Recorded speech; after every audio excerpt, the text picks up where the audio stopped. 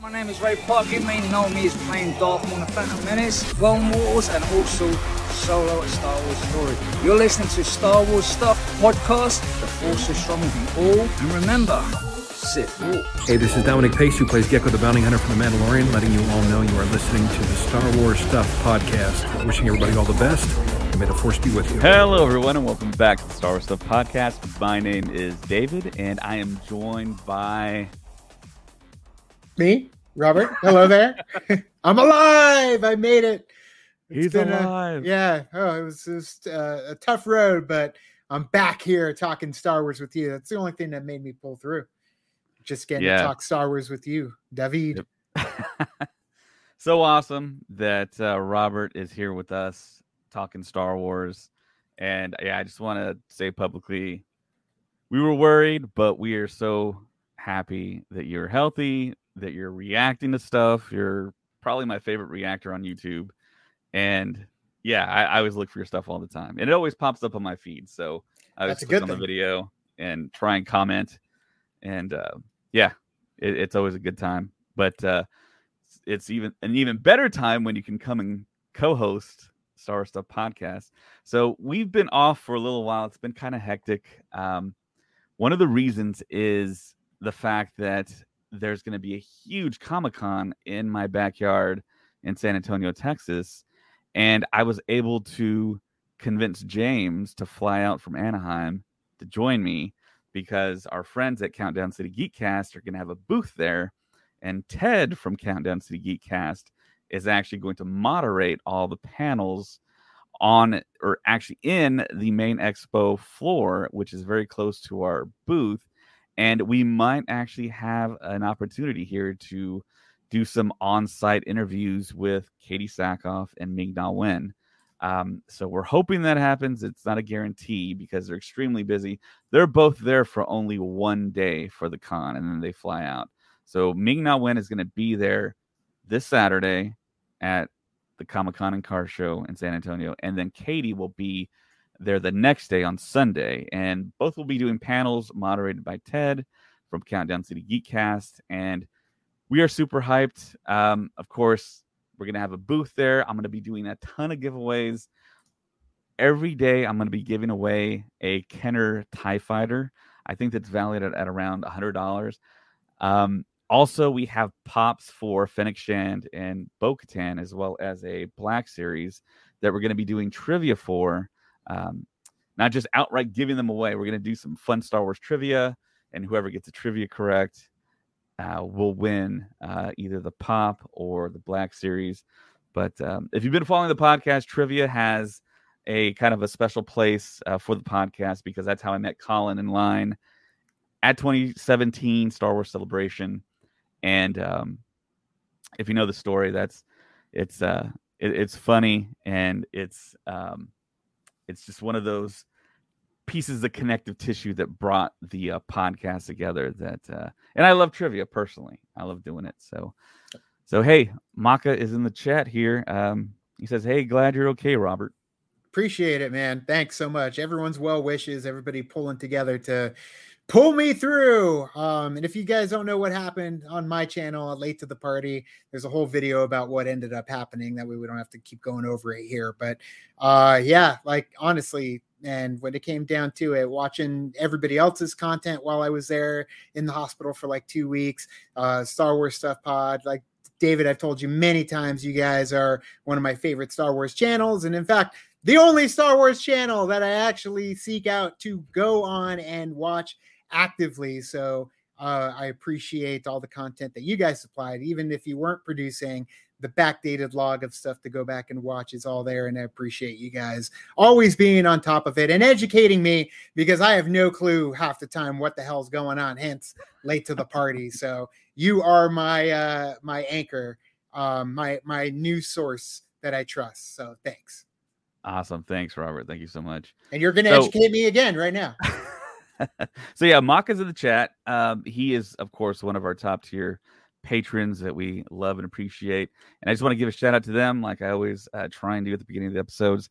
So on the purple tier, we have Chris Simpson, Kevin Laninger, Devin McCaffrey, Drew Peters, Sean Greathouse, Zach Netzel, and Mariana Atia Arnold. On the red tier, we have Fenrir 526, Maya Morris. On the black tier, we have the aforementioned Maka Tautala, Nathan Shank, Evan Opaker, Liam McCallan, and Texas Vader 76. And for Texas Vader, I actually just sent you the shirts that you requested and the black tier reward that we try and do a rolling list for. So that is now on its way. And thank you so much, guys, for subscribing and helping us with the podcast and keeping us going in a certain way. We would still do the podcast, but you guys help us buy stuff like merch and swag. We want to do a big run for Japan 2025. Do patches, coins, stickers, maybe something different, maybe something a little unique. But yeah, let us know what your ideas are, and we'll consider them, of course. And so without further ado, I want to talk about some of this news that has dropped. And a lot of it has to do with the new projects that are going to drop. And that's all right in my wheelhouse because I love live action. There's a lot of live action news. Liam is there. Hey, what's up, Liam? Thanks for being a patron supporter. So to this news, the first thing I kind of want to talk about here is the fact that James Mangold is talking, and he's talking a whole lot, which is something I really love. He didn't hold back, and he actually said some stuff that is a little contradictory to what Kathleen Kennedy has said in the past. And there's a lot of articles out there that have been written about his interactions with the media. And I'm going to read some of the stuff here that's out there. So this is on Bespin Bulletin. The headline is James Mangold shares new details on his Star Wars movie and likely to use Jedi term, interested in speaking with the maker, George Lucas. So the article states, James Mangold, the writer and director of an upcoming untitled Star Wars movie set tens of thousands of years before The Phantom Menace, which we will see the discovery of the Force and first ever Jedi, is currently on the promotional circuit for his latest effort. We all know, we've all been talking about it all month, especially Colin, Indiana Jones and the Dial of Destiny. And during the run of the topic of his exciting Star Wars movie has arose. The Logan director today featured on the popular podcast Happy, Sad, Confused, hosted by Josh Horowitz, which is, I agree, it's a fantastic podcast. The bulk of the interview naturally revolves around Indiana Jones, but Mangold discussed his upcoming Swamp Thing movie for DC Studios, his scrapped Boba Fett film, which you can read about in a separate article, and of course, we're also going to talk about on the podcast, his upcoming Dawn of the Jedi Star Wars project. Mangold was asked about what appealed to him having a movie set so far away from the various Star Wars trilogies and series, with the writer-director explaining that the idea of having so much space is appealing to him and that having such distance from the various canon Star Wars series and films allows him to tell a story where he doesn't feel constrained. James Mangold said, when I talked to the Star Wars clerics, aka story group, that keep track of all these timelines, I was like, so when would this have happened? And they said 25,000 years before episode 1. James Mangold said, I was like, oh, I was looking for distance, but that's distance. I'll do it. I might find Charlton Heston in an abandoned subway station with some vapes, but I'll do it. But the reality for me was that feeling of space, pun not intended, but apropos, was something that I felt was really important. Not to get away from fan service or the intricacies of what George Lucas had set up and dreamed of, but just have the space to tell a story and not be instantly encumbered with the bases that you have to it. Honestly, there's no other way to explain it to folks other than it to say it's like that game we played as kids, Twister. At a certain point, you're in a tangle because you're just kind of trying to find a way to tell a story with so many constraints that you can't. He also says, I have not had a chance at all to talk with George Lucas with what I'm thinking on this Star Wars movie. He was involved and read the script for Indiana Jones and was a Ford v Ferrari fan, I'm told. But it would be very interesting to talk to him. I mean, I'm a little protective of myself, even in the sense of meeting Bob Dylan in relation to the Bob Dylan film, in parentheses, A Complete Unknown. I like to have myself together before I get into those kind of situations. Every good idea skates on the edge of being precipitously awful, and very safe idea never gets towards that edge. So the trick is to always develop your idea enough so that your compatriots, consultants, and mentors can understand how you're avoiding going over the edge and not just daring it. Obviously, as a writer, I am on strike right now, so those solutions and that process is not going to happen right now. So, Robert, what are your thoughts on what James Mangold is saying here?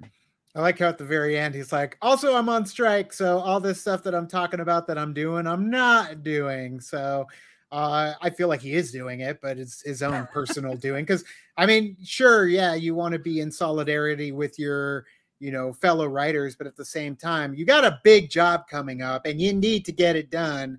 So I'm wondering if he is burning the candles at both ends and actually getting the writing done for what's upcoming. But it is kind of weird that he hasn't even, it's weird and it's not weird in the sense that eventually everyone's going to have to get away from talking to George Lucas and just kind of doing things on their own because Lucas ain't going to be around forever.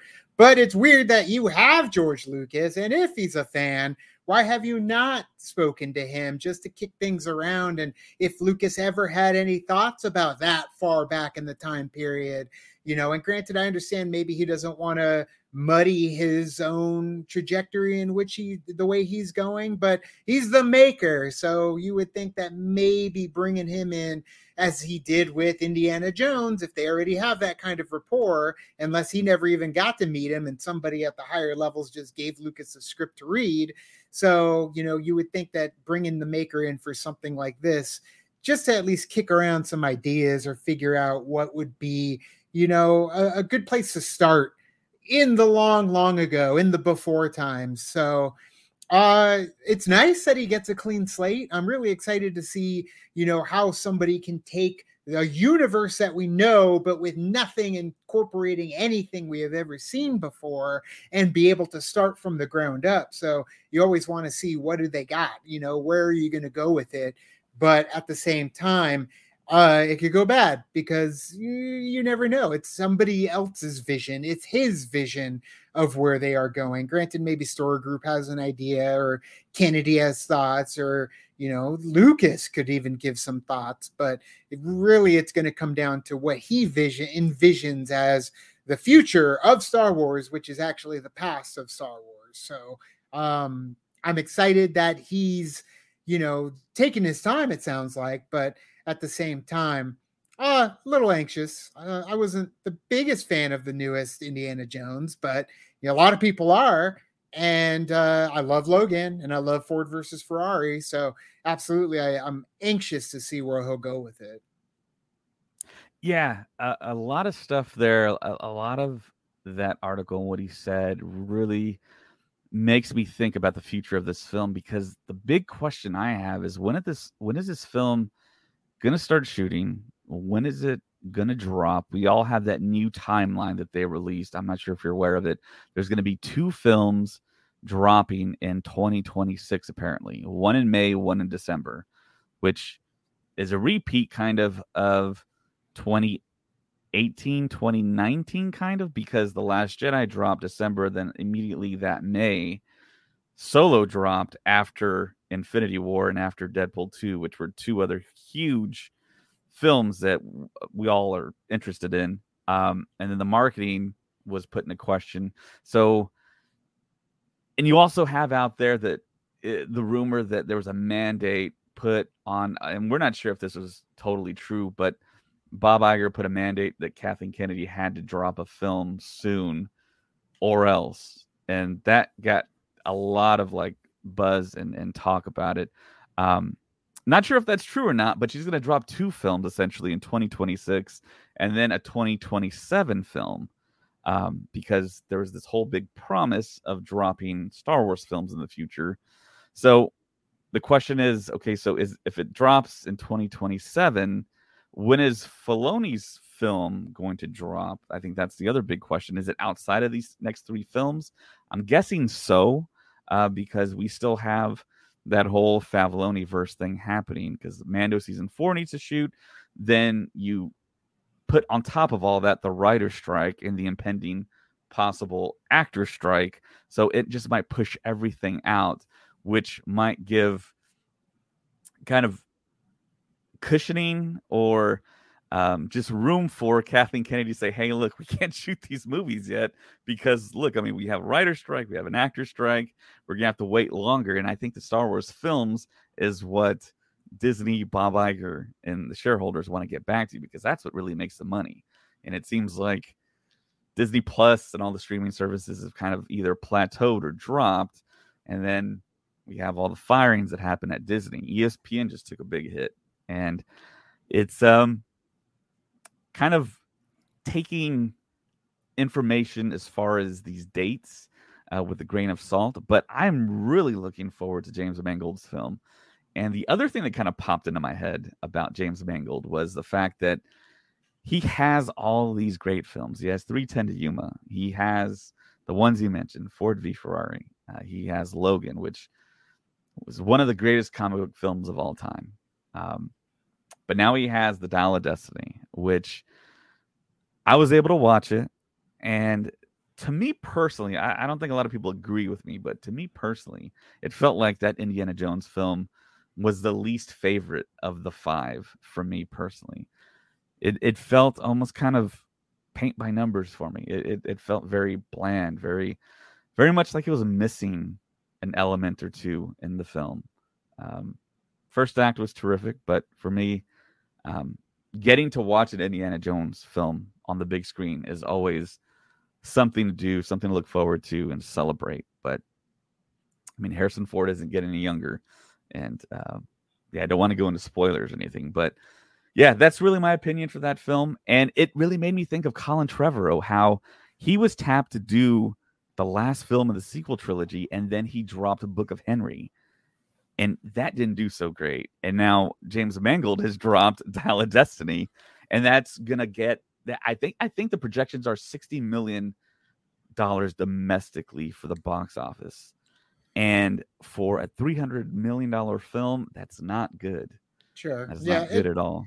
And you figure, though, it just depends on the legs, because I know, like, Mission Impossible Fallout, I think, was like 71 million that weekend. And so it has the ability to run. But the problem is what's coming next week. You already have Mission Impossible on the horizon, and then some. Barbie's coming, Oppenheimer's on the way. So it's just, you're going to run into a roadblock to where a lot of people are just, because of streaming, they're able to just say, okay, well, I'll wait, because there's already something bigger on the horizon that maybe they were on the fence on going to watch. And if that's the case, that's detrimental to Indiana Jones and the Dial of Destiny's numbers.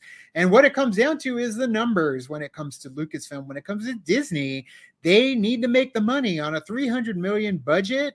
They need to make the money. And the problem is if they're not making the money, they're going to blame the director, which is typically what ends up happening. And they're going to end up blaming Kennedy again. So granted, they don't like to come out and say Kennedy, because they don't want to add any more fuel to the fire that's already out there when it comes to Kathleen Kennedy and how she's running Lucasfilm. But it's just another, notch in the belt of the missteps that we've been seeing with Lucasfilm. And it's another...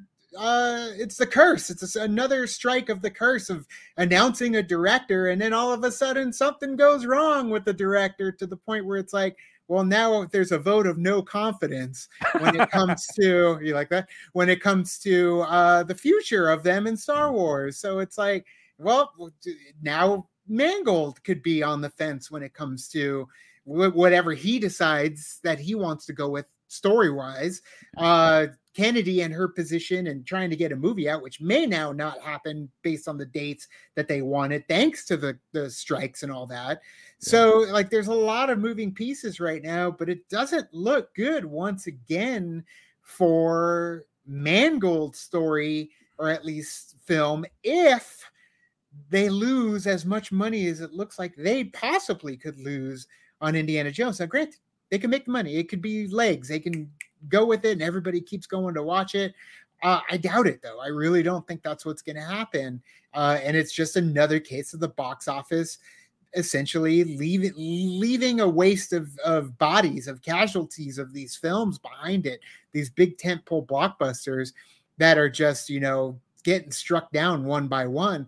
But, Tom Cruise is a big name, and Barbie seems to be getting a lot of the demographics that have not been going to the theaters as much.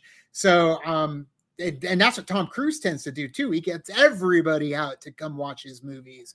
So, but it's what, 7th sequel in a series. So who knows if it's going to have that weight, but it doesn't look good for Mangold in his future, at least with Lucasfilm, if his last Lucasfilm movie doesn't do so hot. Yeah, it seems like a deja vu all over again, kind of, because you look back at Rian Johnson, like highly touted director, promised a trilogy. We got The Last Jedi coming up, and then it did what it did. Maybe you loved it, maybe you hated it. I don't think there's very many people in between. And now Colin Trevorrow, repeated with James Mangold's Style of Destiny. I feel like Indiana Jones should have been more like a Thanksgiving or Christmas release, to tell you the truth. Because I think when you have all the families together, they all go out to the theater.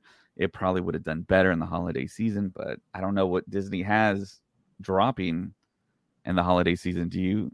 The Marvels? Yeah, the Marvels drops in November, which again, it's Marvel though. So they're already playing gun shy with what they've got going on, pushing things out, possibly canceling Echo and not even letting it see the light of day. Rumors, of course, we don't know what's going on until it's announced, but it's not looking good for Marvel either. Disney isn't doing that hot right now when it comes to the box office. Same with Pixar. So I don't know, man. There just needs to be, I don't know. There needs to be a change when it comes to the amount. It's got to be quality over quantity, man. And they just shoved quantity down our throats for so long, to the point where the quality suffered. And granted, a lot of it's great from what I hear, but I haven't gone to see because there's so many different things coming out. Now, granted, we make every Marvel movie, we make every Lucasfilm movie when it comes out. Like, we make it a point, but we don't go see every Pixar movie. We don't go see every movie that's coming out each weekend. So we didn't even go see The Flash for DC. Granted, I was in the hospital when it dropped, but I could go now, and we still haven't had any decision to go. But it's just, there is a burnout. And I don't think it's a superhero burnout or a Star Wars burnout. It's just a burnout of content overload. There is so much. And we were watching something yesterday. I don't even remember who was talking about it. It was what's his name? Everybody loves him. He's Spider Pig. John Mulaney.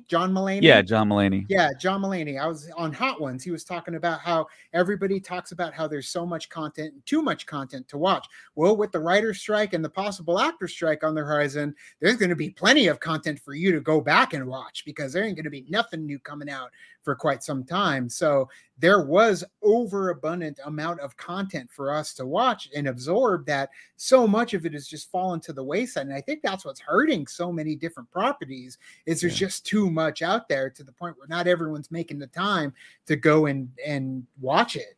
So I think it's a good idea for Star Wars to push things out and plan things out. And the problem is when you look down the road, they're dropping it in November, then they're dropping it in May again. It's like, what are you doing? Like, we should have learned this lesson already.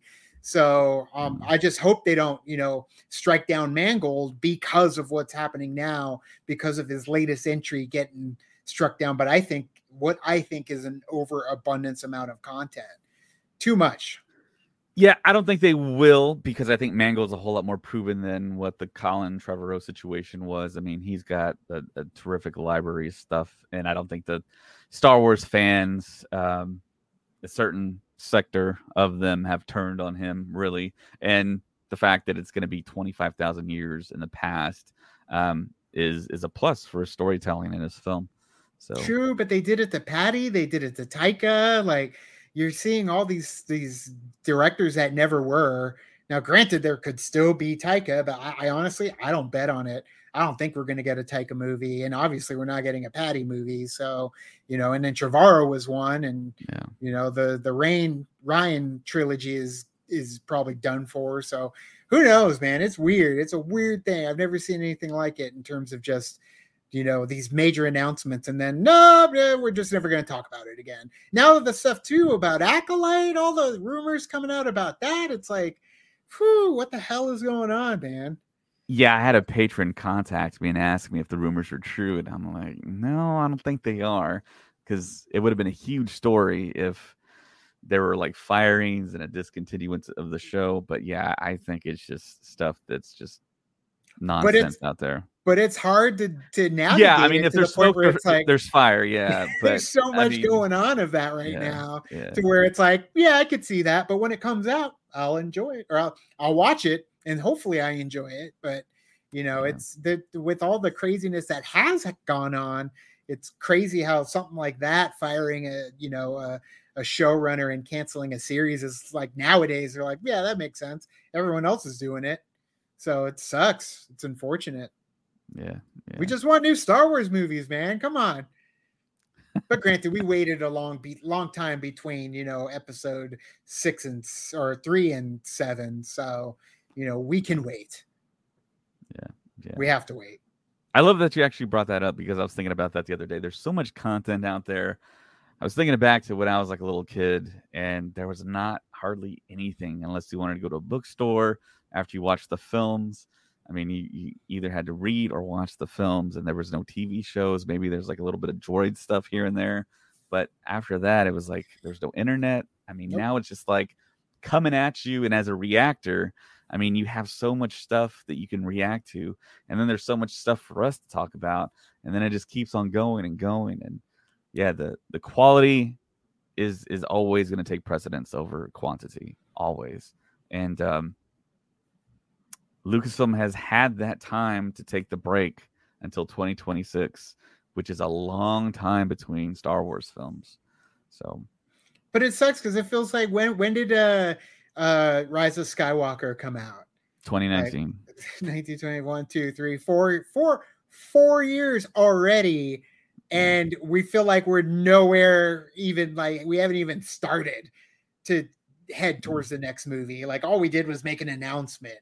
And so it still feels like, man, 4 years. And granted, a lot happened in those 4 years, but a lot also didn't happen in the 4 years in terms of Star Wars films. So yeah, it's just weird how everything keeps stalling out, and just you hear these properties, or at least these new movies being built, and then it's just like, I was super excited for Rogue Squadron, and nothing, nothing. Just put it out of your mind. It doesn't exist anymore. Well, I mean, they say they've shelved Rogue Squadron. I was never too excited about Patty Jenkins being the director, but I was excited about the premise of Rogue Squadron. Yeah, we all know about course. The books that were written in the 90s. And yeah, there's a lot of potential. Just think about the ending of Rogue One, the space battle. That's pretty much a whole film right there. And following a group of pilots, that would be so great. So great. I mean, look at Maverick, dude. Everybody loved Maverick, but Maverick was essentially episode 4. That was just a New Hope.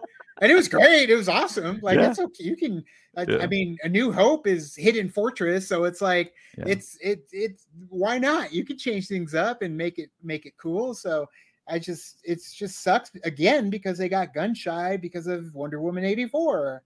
And, I just feel like which was not a good film. It was hard to watch. Film, but do you immediately, strike somebody down? We know how DC is when it comes to keeping their hands in the pod and doing their thing. And it's like Star Wars or Lucasfilm feels like they're on that level too. Look at freaking Solo.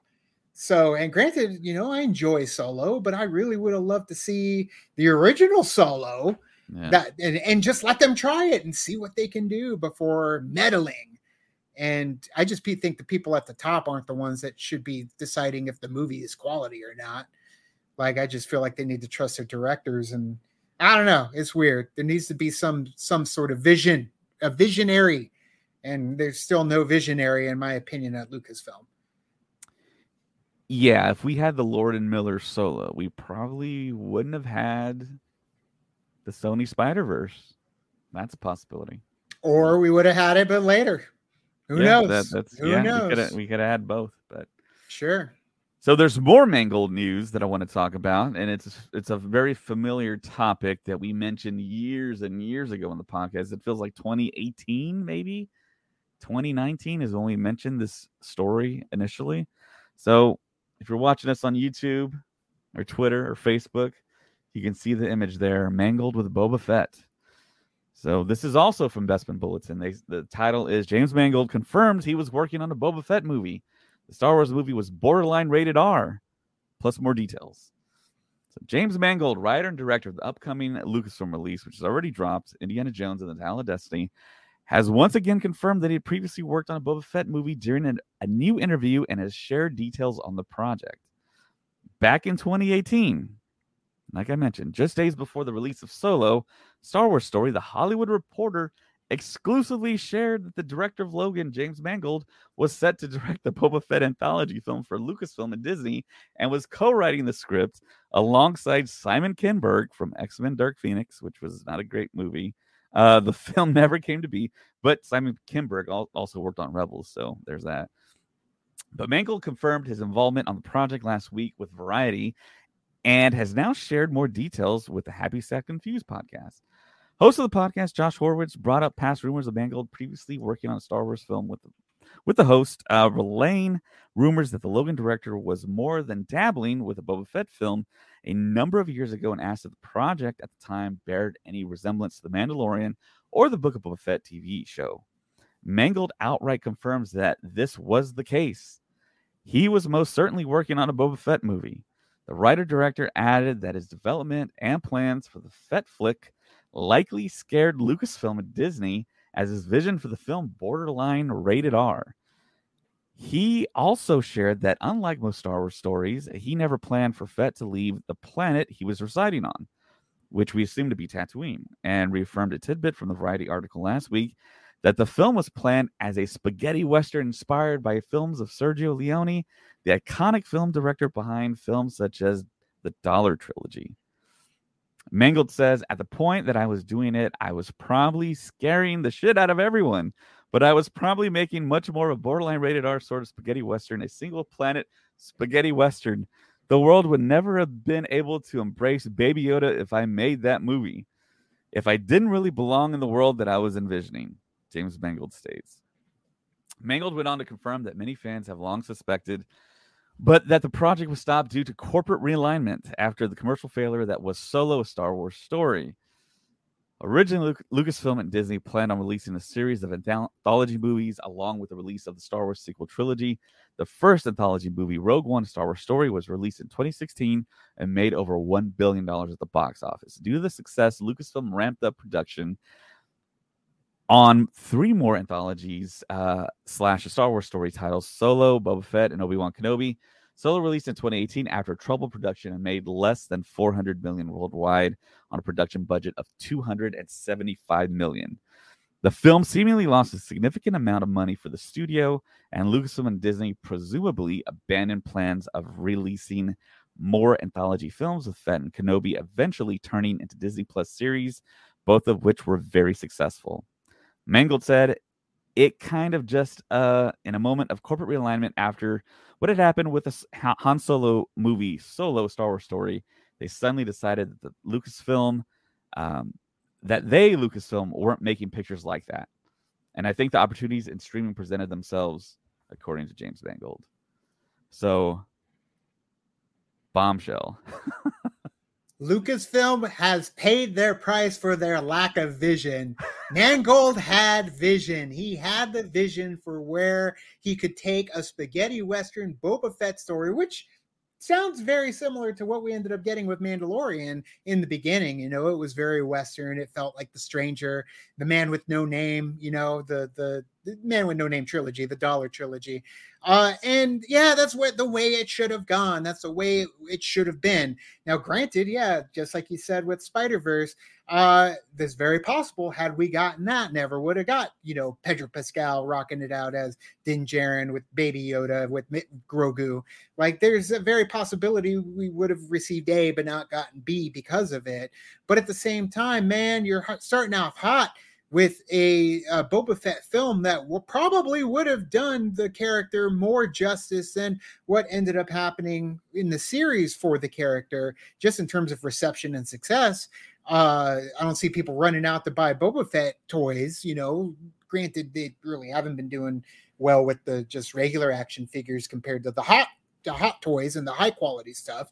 That's the one people will invest in. But the real money comes into the mass produced action figures for the kids. And granted, I understand Disney's hesitance to put out a show or a series, a movie that is borderline rated R, something a little bit edgier that they can't market to the kids for the toys. But the thing is, again, their toys aren't doing so hot anyways, but what is doing hot is the collector level of toys and merch and all kinds of stuff. So they just got to get out of this mindset to stop selling to just the kids. You need to start selling to the kids that are now the adults that are still the fans of your properties. And you could still have the stuff for the kids with a different medium or a different outlet or a different series or movie, but let the adults have something too, which would have been a little bit edgier Boba Fett movie. And granted, it didn't even have to be rated R. He didn't even say it would be rated R. He said it was borderline rated R, which is still PG-13. You just don't put any F-bombs in there. And hell, you even get one. So it's like, and they probably wouldn't have done it anyway. So I don't know how rated R they could have made it. Din Djarin cut somebody in half in the very first 5 seconds of The Mandalorian. So I just feel like, they just lack that vision, dude. And man, we were talking about other directors too that ended up, getting, cut before they even made it. Josh Trank was supposed to be doing the Boba Fett movie, rumored back in the day with Kinberg. So it's like, this has been going on since the very beginning. They're so afraid. They're so gun shy. And then they end up losing money and they're like, oh, we got to scrap it all. It's like, well, because you were meddling, that's why it lost money. And now you're, back to the drawing board again and restarting. And they've stopped and restarted so much since those days. And it's just, it's upsetting to hear that Mangold, was cut short, and it has taken this long to bring him back in to possibly do something. But then it makes me weary now to the point where it's like, well, what if he does something a little edgier in these ones? Are we going to end up right where we started? Because that article even said vision. They didn't see his vision for how he was going to take it. And that's just, it's worrisome, man. You got to have visionaries. And if your director is the visionary, you got to trust them. But man, it's unfortunately, sometimes you end up in situations like Zack Snyder, where, not saying it's unfortunate, but the man needs room to breathe with his visions, and it just doesn't fit in the confines of a 2-hour time slot that they're looking for in a theater. It's going to take them time to do it. In that case, maybe, that's when you do the multiple movies. Instead, the way they see it with multiple movies, it's like, oh, we're going to make a trilogy. All right, let's make the first movie. Okay, now what? It's like, no.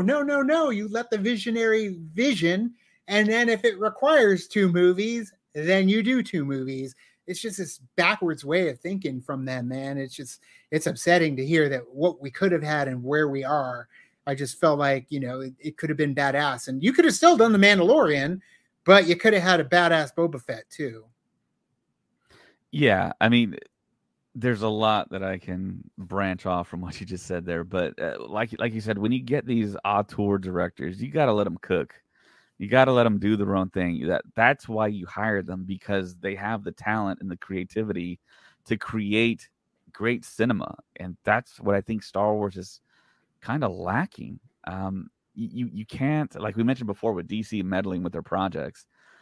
You got to let them do their own thing. It feels like they let Favreau more or less do his own thing with The Mandalorian.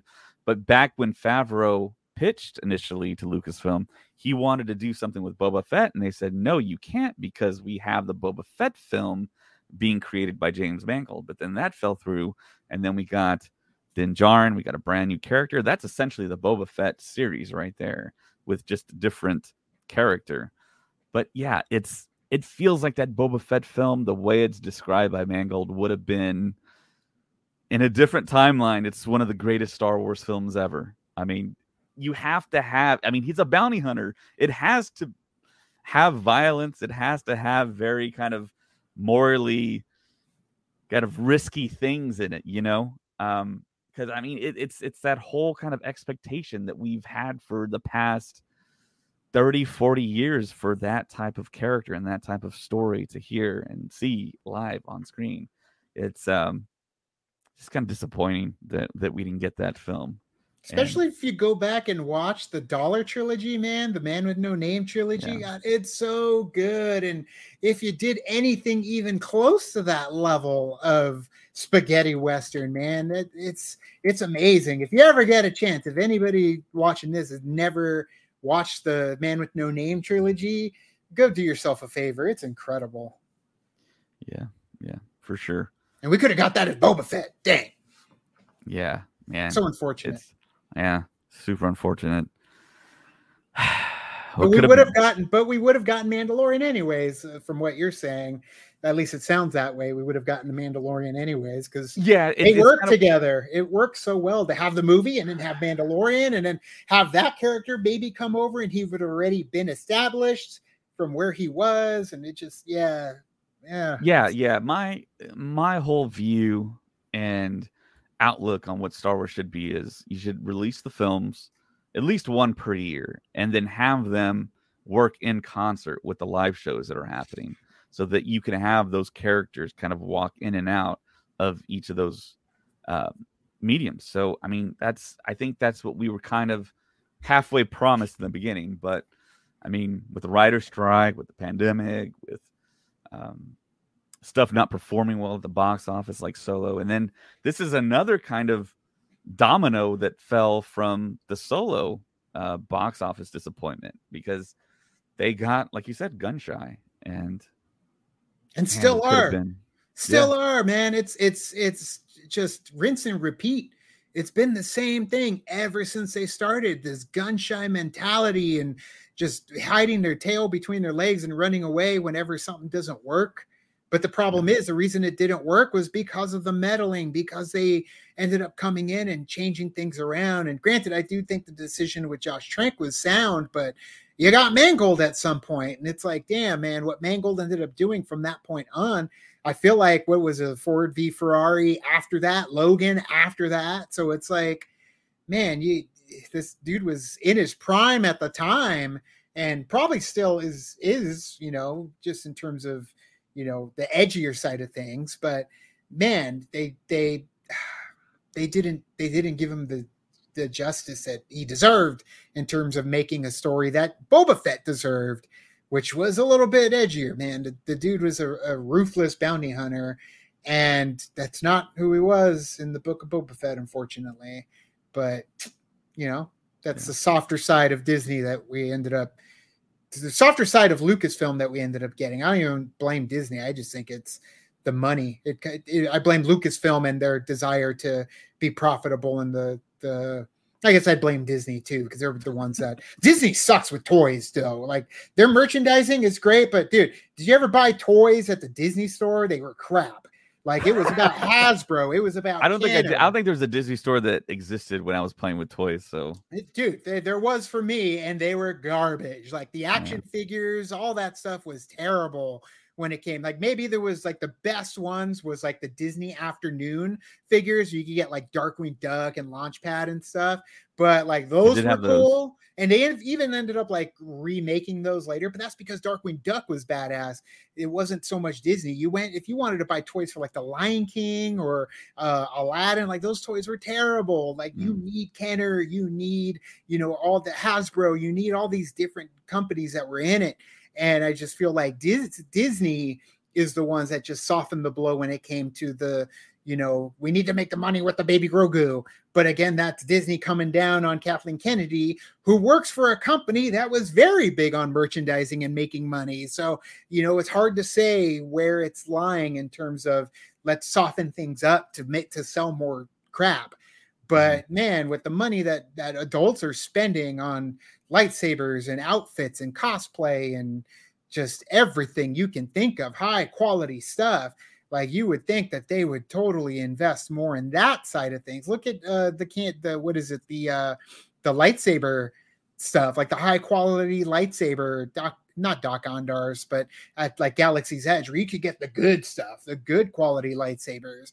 Like you're dropping hundreds of dollars just for one, plus all the accessories. And they got the kiddie ones that you can get, but the real money comes into like the hot toys and all that. So I don't know. They're just softening things up in terms of the quality of the movies and shows that I think they don't need to, but that's their choice and it's hurting them. Merchandising. That's been Lucasfilm, man. But that's why I think it might even be Disney, because Lucasfilm did a great job with the merchandising. Yeah. Not so much during the Phantom Menace age, but that's when your movie kind of hurts the sales. That's when you see the correlation. If the movies at the time are not hitting it right, who were the ones that were buying them up? The adults. It was the adults that were buying, older teenagers like people my age. I was working and buying the figures. Like, it wasn't the kids coming in that were waiting in line forever to buy every single figure. It was the adults that were coming in. So, and if the movies just aren't hitting for them, they don't buy the figures anymore. And it hurts the pocket. It hurts the bank. And that's what you're seeing still. And the only one that's profitable is Baby Grogu, because he's cute as hell. And I love him.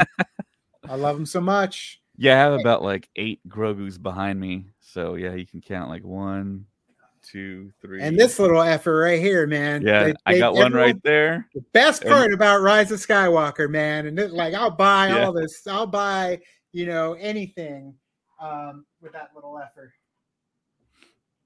So yeah, you brought up Doc Ondars and being an adult and spending money. So yes, I am an adult, and I buy all this stuff. And I actually bought the most expensive lightsaber 3 weekends ago at Galaxy's Edge in Orlando. It's the Master Yoda lightsaber. It comes with its own special blade. I'm looking at it right now, and it was pretty expensive, but yeah, I mean, yeah, you have a point. I mean, it's an interesting thing. I mean, you would think they'd cater to the adults more so than the kids, and the kids would be just kind of like follow in suit and just kind of love the things that they release that are more predicated to adults. But it is what it is. Weird, right? It's just weird. It's this old way of thinking. And granted, I know like everyone will pull out the maker and say George Lucas says it's for kids. It's for kids. It's for kids. It's like kids grow up. Kids grow up quick, but they can still love it.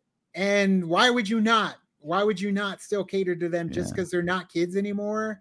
Like, now you got to cater to the little kids. Well, what happens when those little kids grow up? Because it happens like that.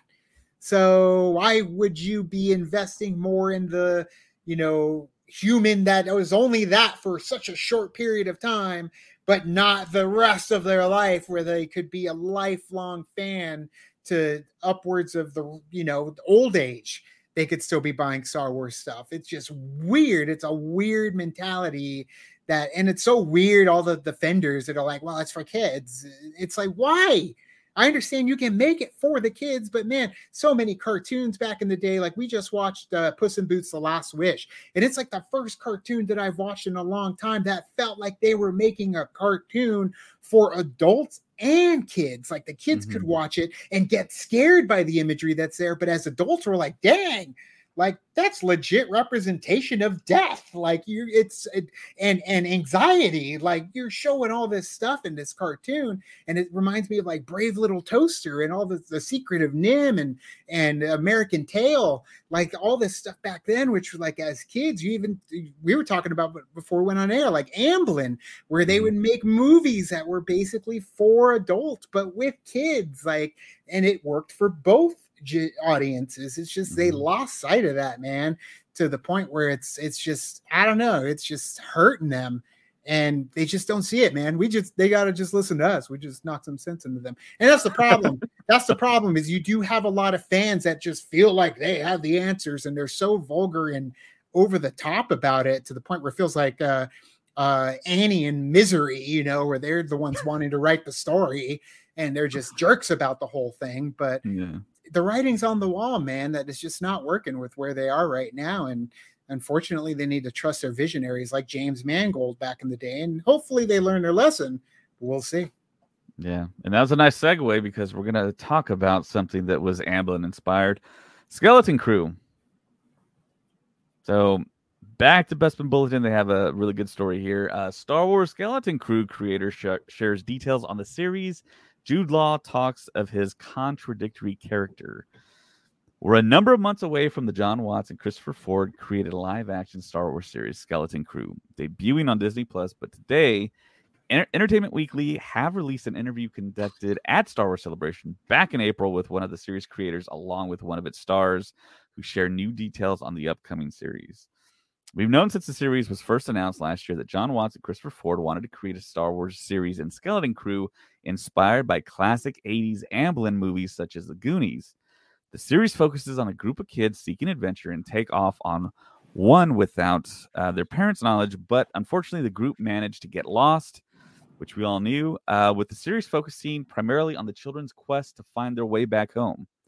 Series co-creator Christopher Ford shared that despite the series being led by a group of children, the series itself is intended for people of all ages, adding that the show isn't for kids. It's just got kids in it. Ford explained that though they're aiming for a series with fun and adventure, the downside of that for the characters is that adventure comes with danger, which our heroes will most certainly face when lost in a galaxy far, far away. Christopher Ford says Skeleton Crew's tone and adventure and a lot of fun. Let me say that again. As Christopher Ford says, Skeleton Crew's tone is an adventure and a lot of fun. But with adventure comes the downside of it, which is danger. And when the kids are in danger, it's extra fraught. So, we play with that. But overall, we wanted it to be just a fun adventure. Hopefully, it can be for all ages type of thing.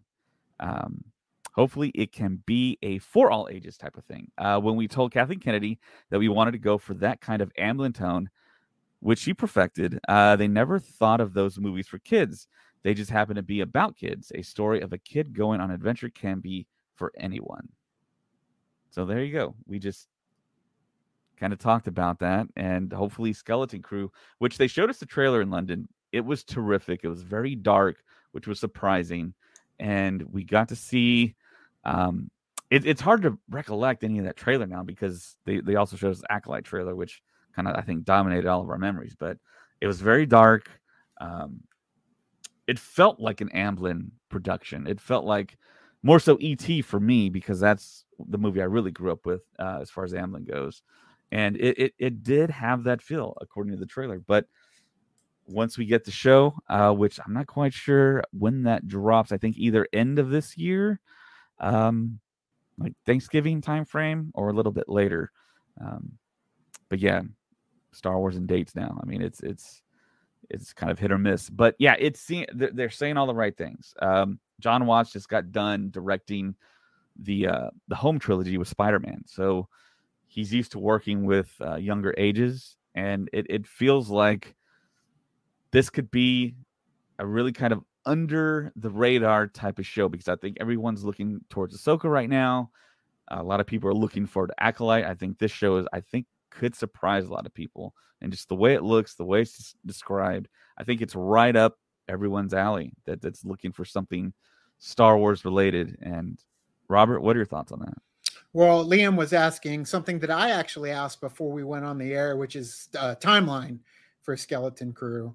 And David informed me, and it makes sense, that it's around Mandalorian era, because that pirate guy who was in the Mandalorian season 3 is in Skeleton Crew. And I was like, oh yeah, that's right, I did hear he was there. So it would make sense that it's a post-galactic empire, regime era.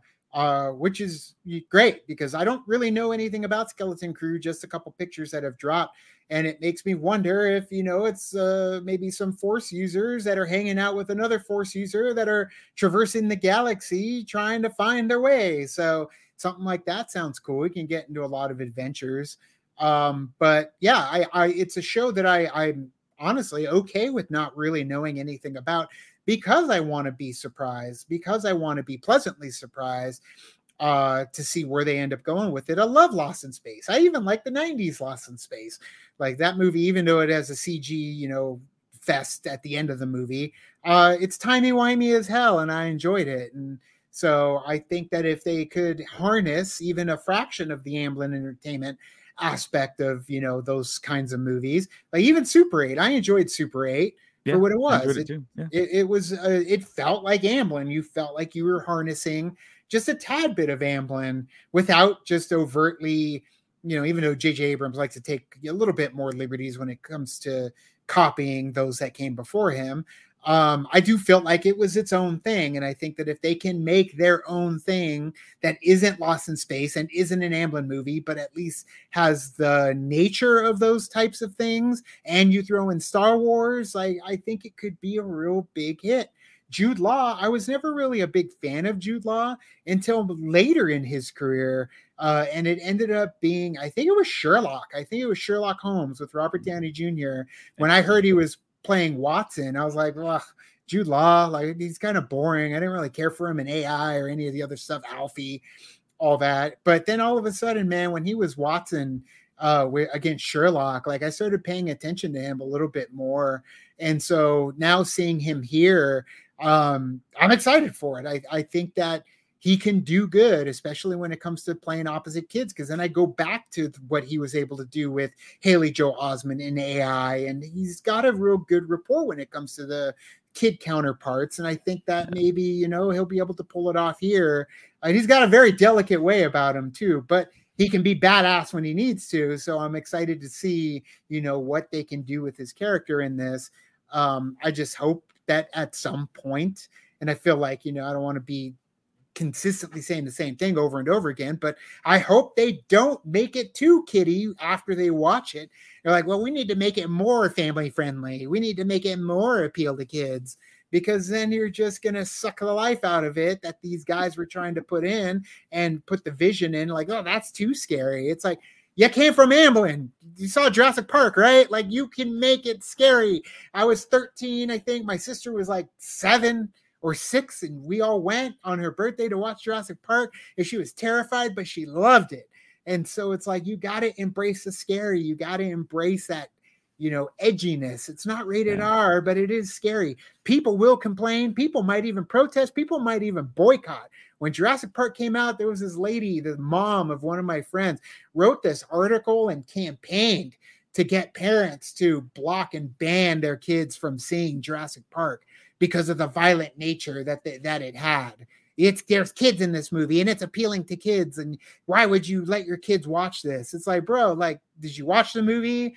Like, dinosaurs eating people, like, that's kind of cool. Like, kids would love that. But it isn't overtly violent. It isn't graphic in any way. And it was, once the lawyer got eaten, man, she was, the torch was lit. And my friend ended up having to move schools when that happened. Whoa. But he's a genius now and making millions of dollars, so I guess it's okay. It probably worked out for him. But still, it's stuff like that where it's like, it's okay to make people mad when it comes to the level of violence, but you don't have to make it gory. And they know this. They don't have to make it over the top violent, but you can add violence there. You can add a little edginess to it. You can make the kids cry, whether from being scared or sad, bro. I was bawling my eyes out during E.T., and it was scary when you see those flashlights and the music and the forest when the agents were coming. Like, it's scary. It's okay to make it scary. It's okay to scare the kids. It's all right to cover their eyes and make them cover their ears and give them nightmares for a bit. But man, they're so afraid to do that. And I'm so afraid they're going to do that with Skeleton Crew. Yeah. I feel pretty confident that we're going to get something very Amblin from all the articles, all the quotes that we've gotten. And yeah, Lee McCallion, one of our great patrons here, he says, I'm just waiting for Colin to say Max Rebo is on the ship now.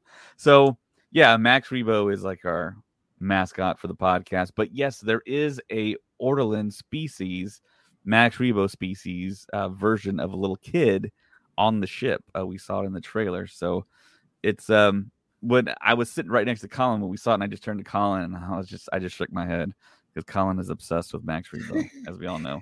And the fact they didn't show us what happened to Max in Book of Boba Fett, man. How do you do that? They know we all love Max Rebo. They know people were excited, and you blow up the bar he's in, but never mention or say anything. Max Rebo got away. You know, you didn't. You put us through that. I mean, it's par for the course. They blew up the barge, and they never told us that he got away from that in Return of the Jedi. So that's true. I mean, it's kind of his MO. Yeah. So. But yeah, Jude Law did have a quote that I do want to read about Skeleton Crew. So he says, I can't tell you very much about my character. He is someone the children meet on their journey, on their way to get home. He, like the world they experience, is contradictory. At times a place of nurture and other times a place of threat. What I love is because it's through their eyes. You know, there's a kind of goofy relationship between the kids and the adults. And other times it's really quite dark and quite scary, which I guess is what the world looks like to an awful lot of 11-year-olds. So there you go. I love how you've got like the multiple gatekeeper droids. That just reminds me of that one building in Jedi Survivor where you go and it's like the whole building is just covered with the gatekeeper droids. And it's like you have to try and figure out how to get in there. But I just love it. I love the overprotective nature of whoever it is that he's going to talk to. That they have to have multiple of those gatekeeper droids right there on the screen for him to look at. But that's interesting. I didn't know that they stumble across him as they're going. Like that's kind of cool because that means they're by themselves. That's even more scary. Yeah. That they're all alone and they end up coming across this guy who ends up taking them under his wing to protect him. Hey, it's Kaylee Cuoco for Priceline. Ready to go to your happy place for a happy price? Well, why didn't you say so? Just download the Priceline app right now and save up to 60% on hotels. So whether it's Cousin Kevin's Kazoo Concert in Kansas City, go Kevin, or Becky's Bachelorette Bash in Bermuda, you never have to miss a trip ever again. So download the Priceline app today. Your savings are waiting. Go to your happy place for a happy price. Go to your happy price, Priceline. Yeah, it does feel like with all the descriptions of Jude Law's character that he might be some type of like almost like a bipolar character type. Like he might be like really nice at 1 second and just totally turn on them. Almost like a Jekyll Hyde type character. So or a Force user struggling with the dark side. Yeah, I mean that would be super interesting. That's something we really haven't seen on screen, and Jude Law, I think, has the chops to pull that off, and I would be totally down for that.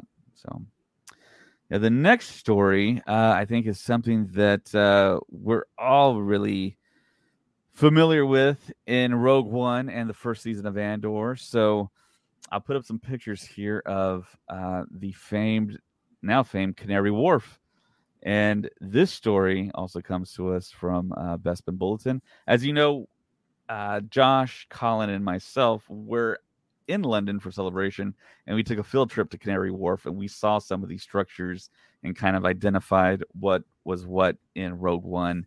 And now it looks like Andor Season 2 is shooting at Canary Wharf because, of course, they're going to have that connectivity between Rogue One and Andor Season 2, where every 3 episodes is going to be an entire year that leads up to the beginning of Rogue One. So the article states, Andor Season 2 shot various scenes at Canary Wharf, London on Sunday, June 25th, 2023. And they shared a collection of images along with a video and an article that you can read on their website. And this picture here is part of a slew that they have on the website. And it states that over the weekend, the Andor production shot scenes relating to the Empire at Canary Wharf, London, a location first used in Star Wars for Gareth Edwards' Rogue One, a Star Wars story, the anthology flick that first introduced us to Diego Luna's character, Cassian Andor. Andor Season 1 returned to Canary Wharf in 2021, shooting scenes at the location for the headquarters of the Imperial Security Bureau, the ISB, better known as, like I said, the ISB.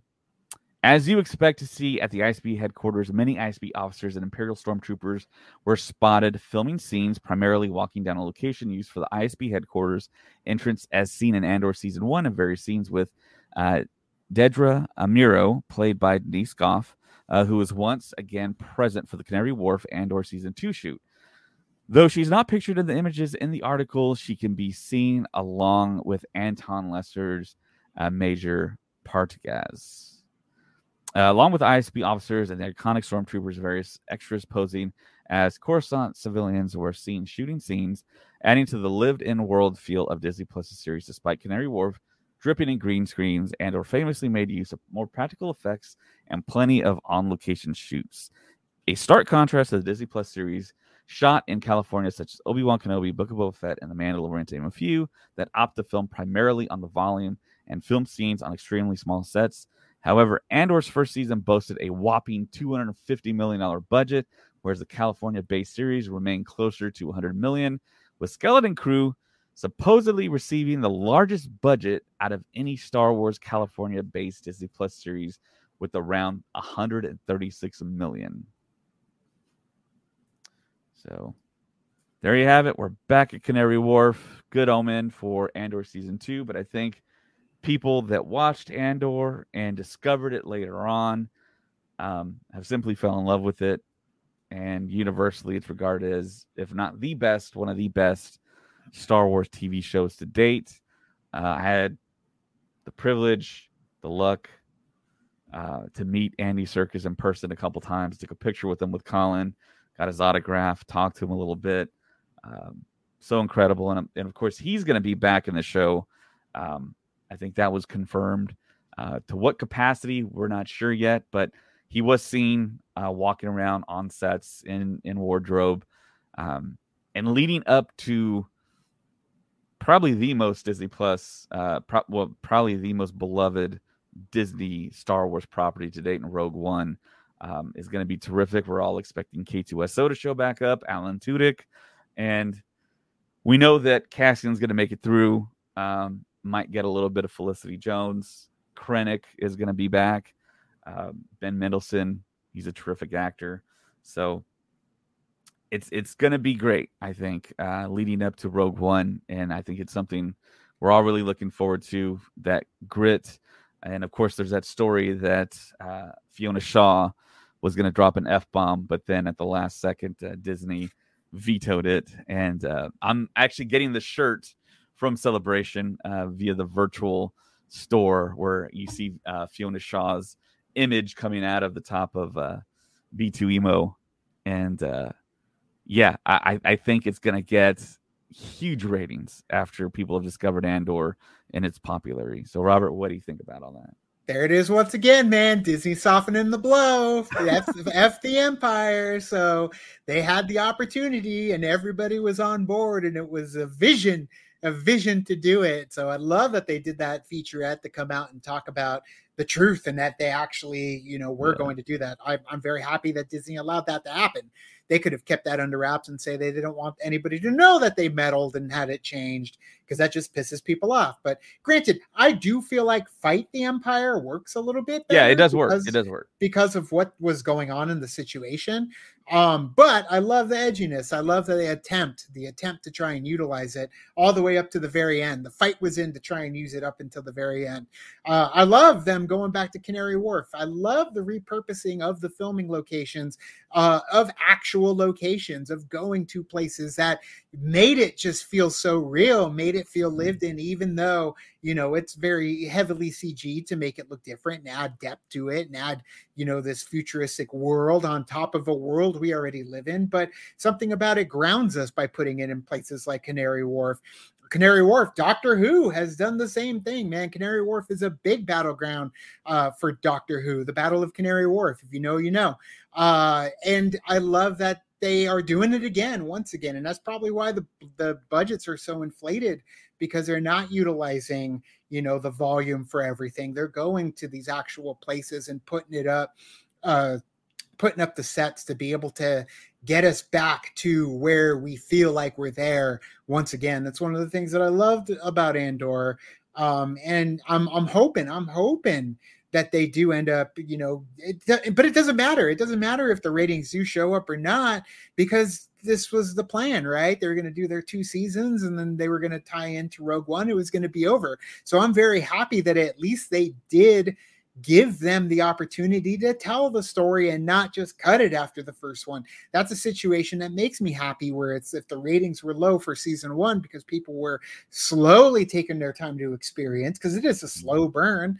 I feel like, thank goodness that they opted for the 2 seasons and didn't say, well, we didn't do it with the first one, done, no more telling of the rest of the story, and it's just going to be season 1 then Rogue One.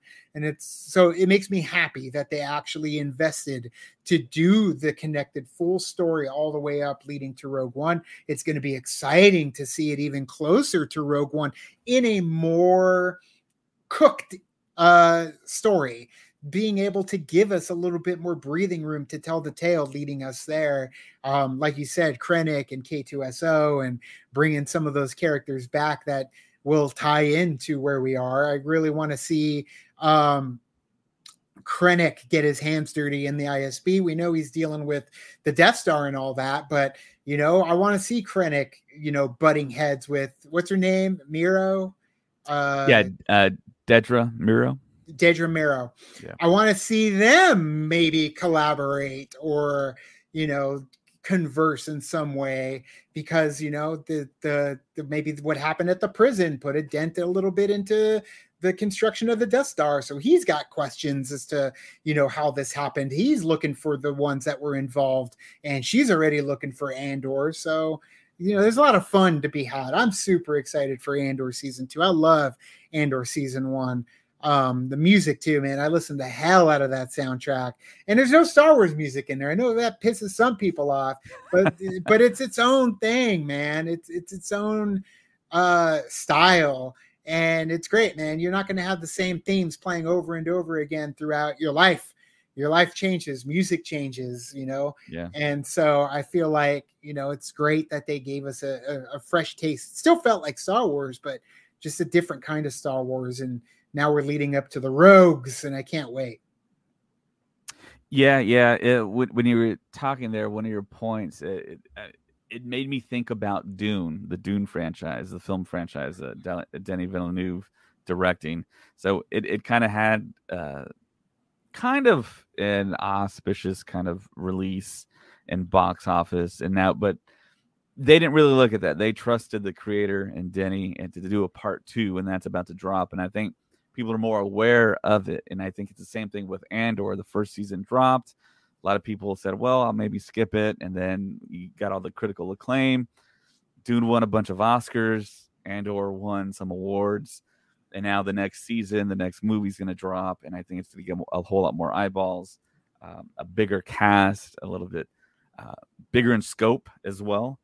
And it's connective to a beloved movie. So it's going to be awesome when we finally get it. I believe we're getting it next year. So that and Acolyte. That's what happens when you invest in your visionary, man. They were visionaries in Andor's story, and I love that they actually stuck with Gilroy and all of them to tell the tale. There's a big but, though. The writer's strike. Yep. Tony Gilroy can't do anything because he's a writer / showrunner.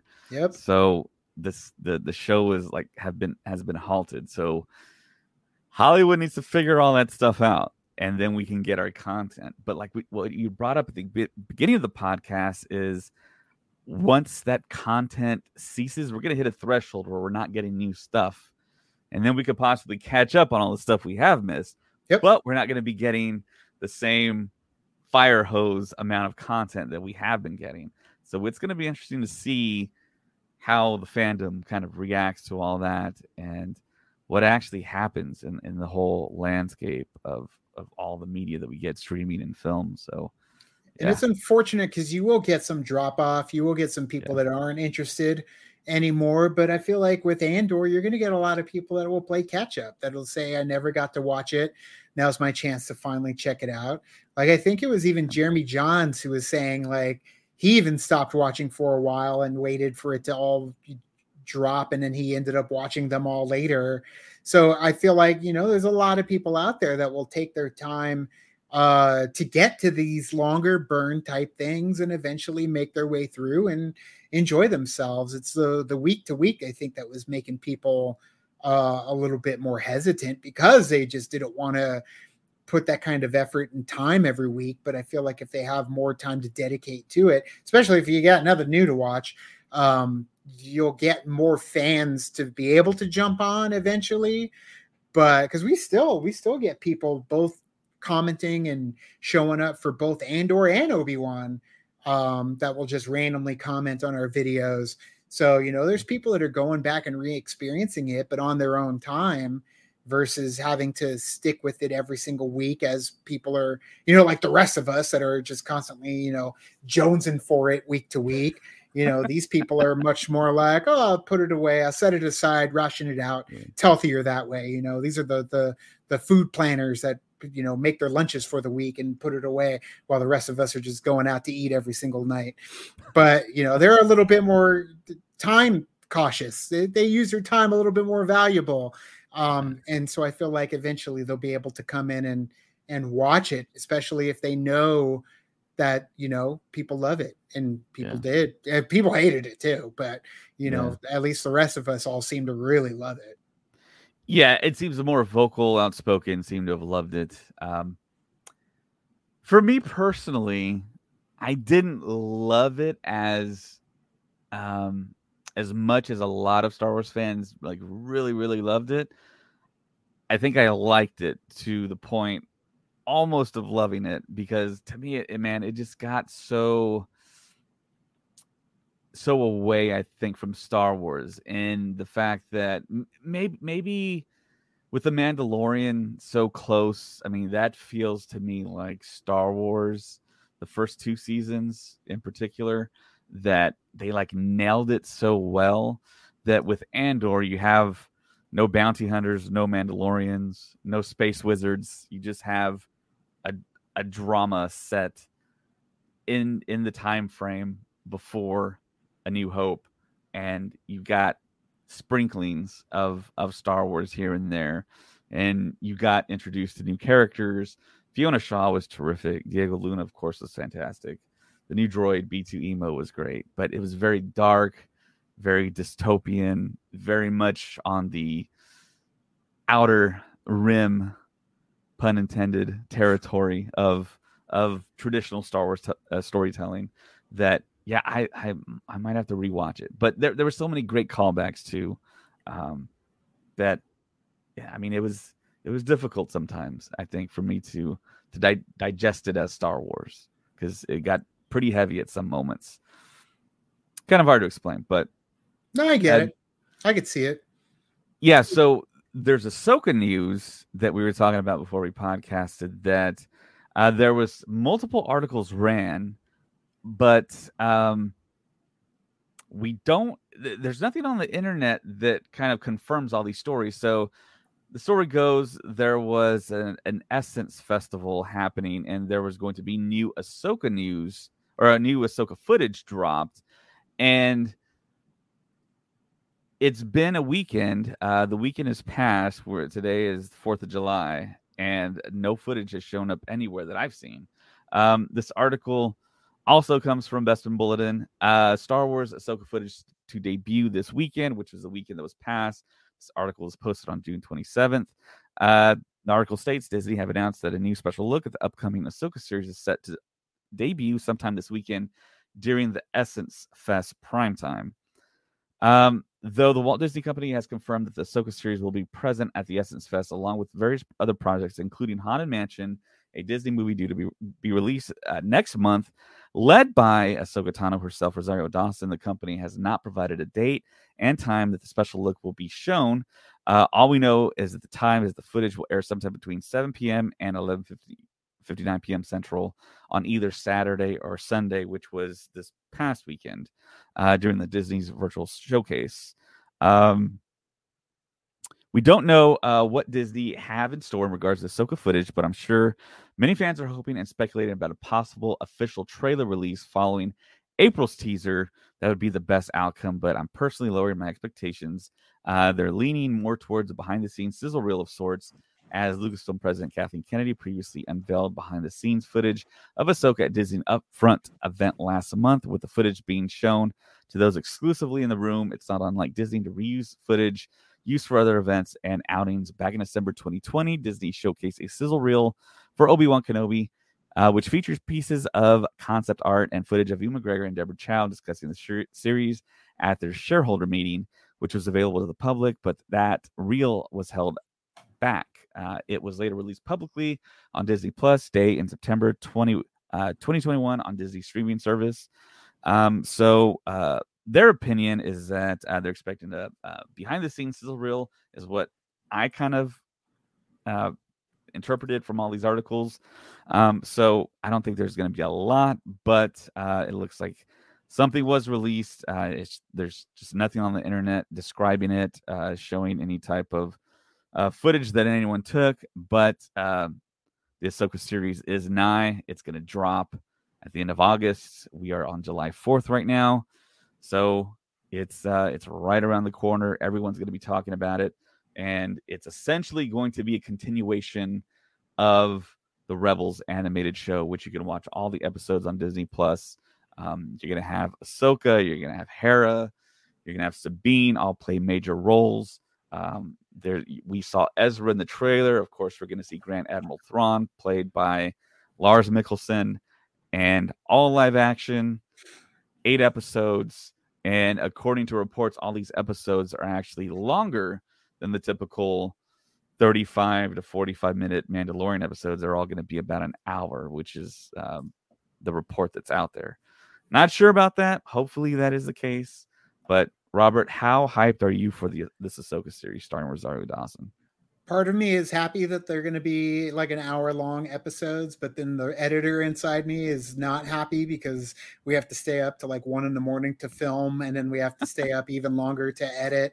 And then by the time I get it up, it's like 6, 7 in the morning. So not looking forward to that, especially when the episodes are longer. However, you kidding? Like, we're going through Rebels again right now. I think we're on like mid-season 3 or 4, season 3. So yeah, I mean, it's crazy that we get to see a conclusion to an animated series.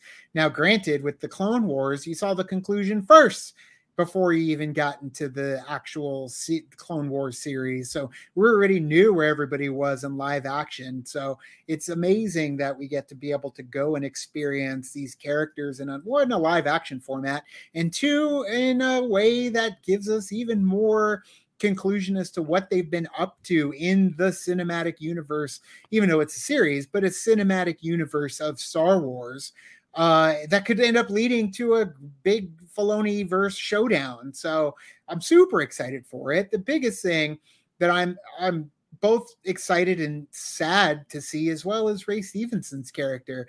I'm heartbroken, absolutely heartbroken over the fact that we ended up losing him before he even got to see the success of this actual series, because just from that trailer, man, one of the standouts was the grizzled dark Jedi Santa. Like, everybody loved his look, and as fans of Ray Stevenson already, for anybody that didn't know who Ray Stevenson was, they would have learned, and they would have gotten to experience him. Just his voice. I mean, if you've seen RRR, you know how incredible he was as the villain there.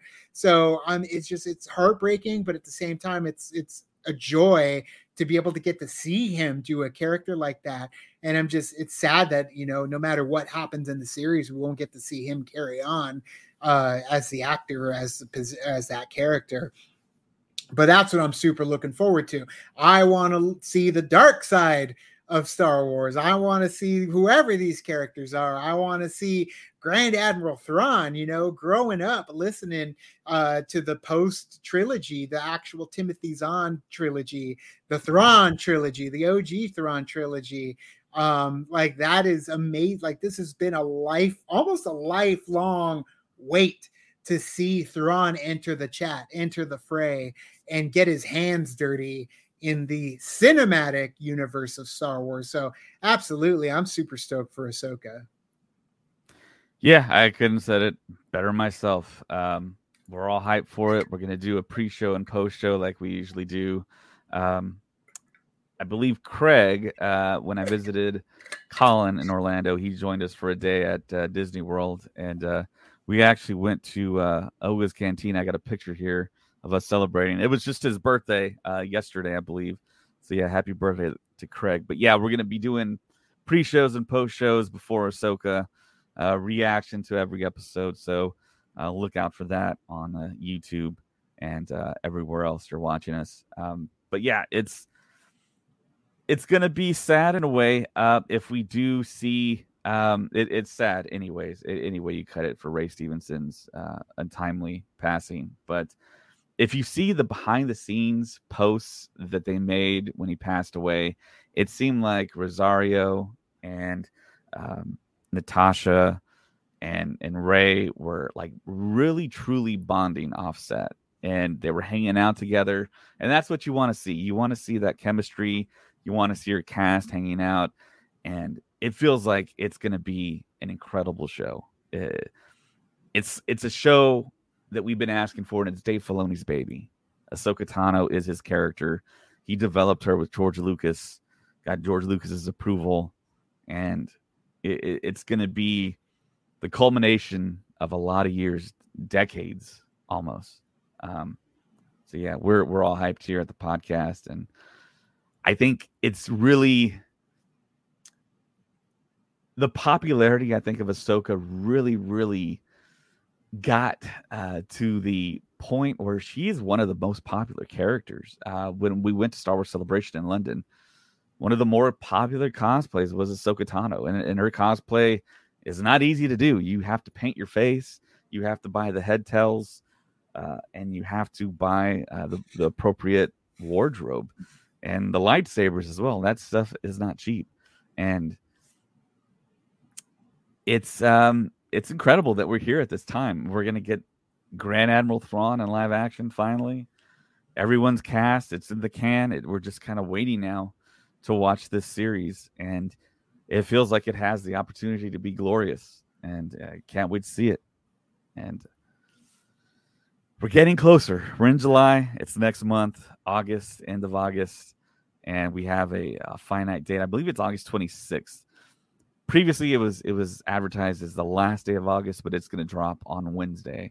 So Disney Plus shows for Star Wars going to keep that day and date. So yeah, well, they should obviously, and we've said it before, they need to move it to a prime time slot so more people can experience it all together at the same time, like on HBO Max. When all the HBO shows would drop, you get them online. That would get so much more of a buzz around it as soon as it drops, and people would have an ability to watch it so they don't get spoiled overnight when they wake up and Twitter immediately spoils it for them.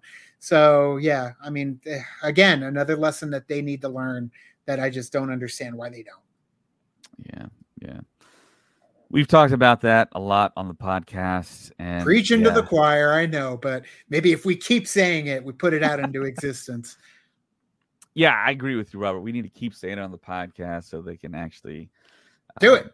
Get reaffirmed and do it. And actually, actually do what other streaming services like HBO Max, now called Max, does with like The Last of Us.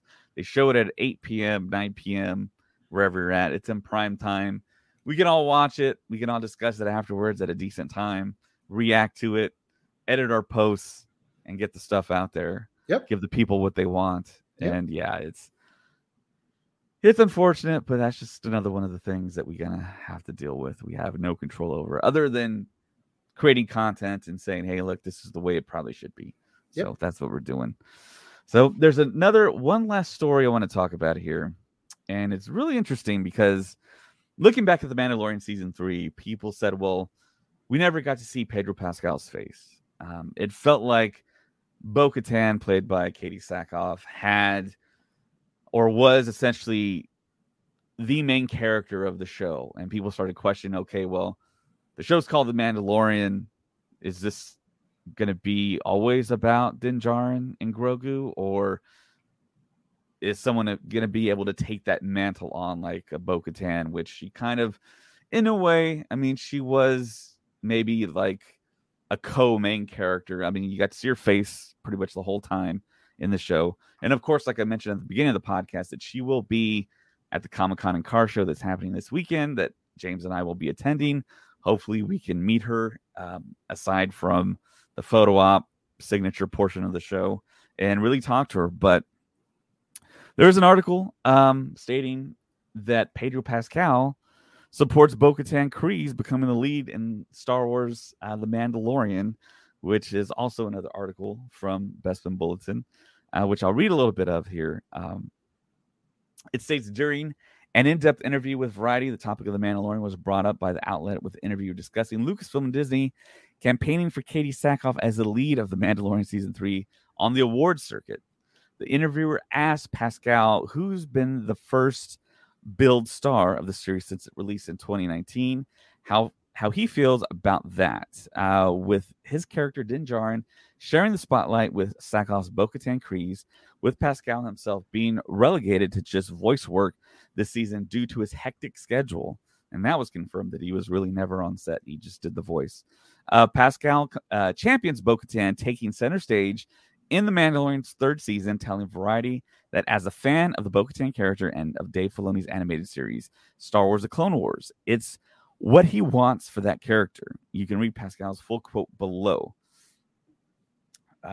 Pedro Pascal says, via Variety, it was great in that it also comes into a full realization of a beloved character that is from the world of Dave Filoni in, Bo-Katan. Din Djarin is a creation that starts with the combining of the worlds of Star Wars, Jon Favreau, and Dave Filoni introducing the character through live action, The Mandalorian, and then creating the opportunities of pulling references and live action characters from his Dave Filoni's beloved animated series. Sure, everyone gets to kind of experience the excitement of the character Bo-Katan being introduced, and she's badass, and it's perfect casting. I'm a big Battlestar Galactica fanboy.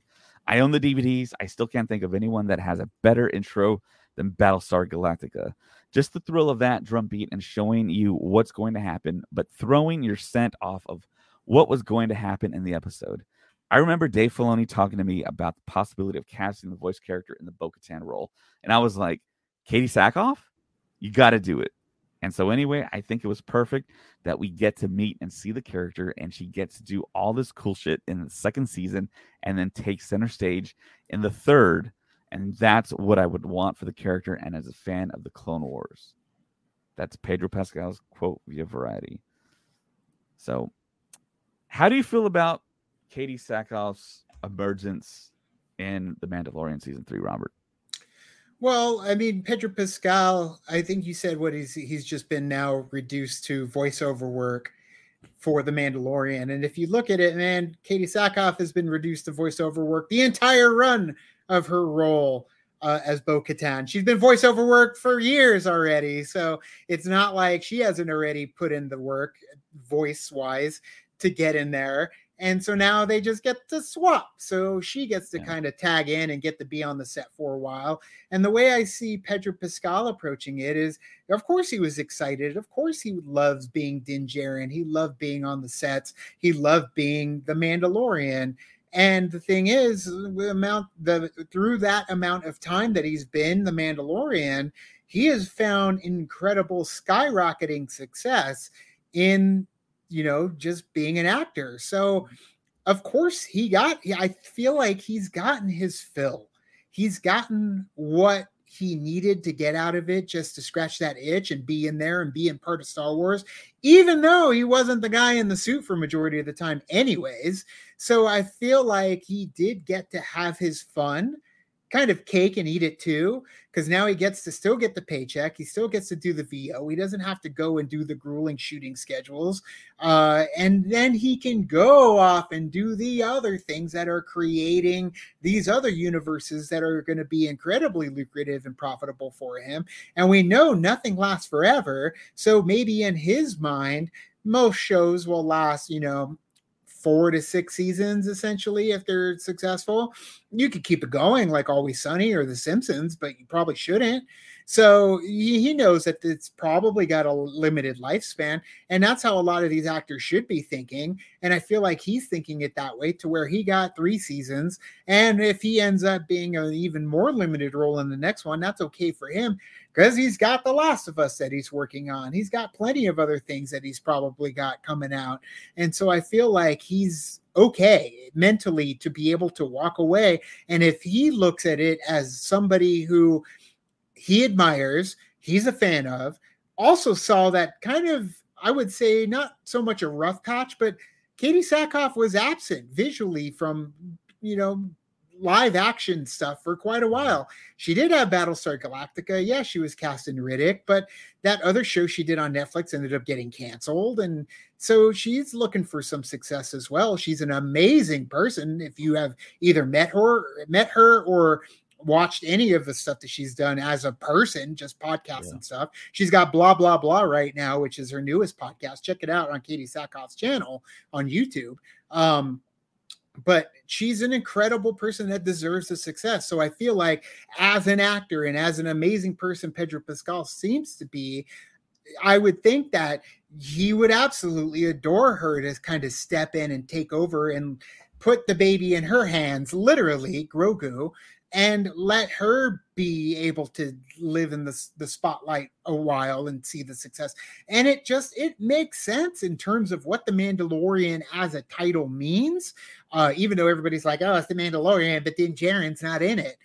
It's not Mandalorian as just him. Yes, maybe it was because he was the only one we saw in the beginning, but it's the Mandalorian as a plural, as a people, as a culture, as a whole.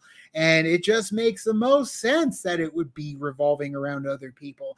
That's why for us, we never saw why people were getting so upset that it was solely based, at times felt like it was just focusing on Bo-Katan. It's like, well, did you watch the Clone Wars? Because Bo-Katan's been a part of it for a long time before Pedro Pascal and Din Djarin.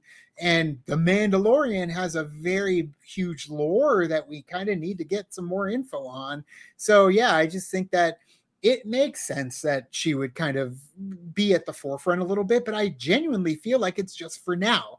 I feel like it's her taking the reins, taking the workload off of him, which is cool because he's doing a lot right now. And it's a cool thing for them to be able to allow him to go do other stuff, because how many artists you hear drop out of projects because they won't let them go and do this over here? Poor Michael J. Fox broke his back just trying to be on Back to the Future and Family Ties at the same exact time because they weren't able to accommodate what he wanted to do, but he did it. And I feel like if the studio is able to make it work for the actor to become successful and become a star, he'll pay it back. He'll absolutely come back when they need him for the big Filoni event that eventually more than likely will happen that involves all of them. And you better believe his mask may be coming off. They're probably going to kill him in that one. But, the fact that you're not going to make it feel like a drag on some of these actors to the point that they don't want to come back. And I think that the way they're approaching it with Pedro, even though we did hear a little animosity may have taken place in season 3, and they went over and figured out a way to make it work.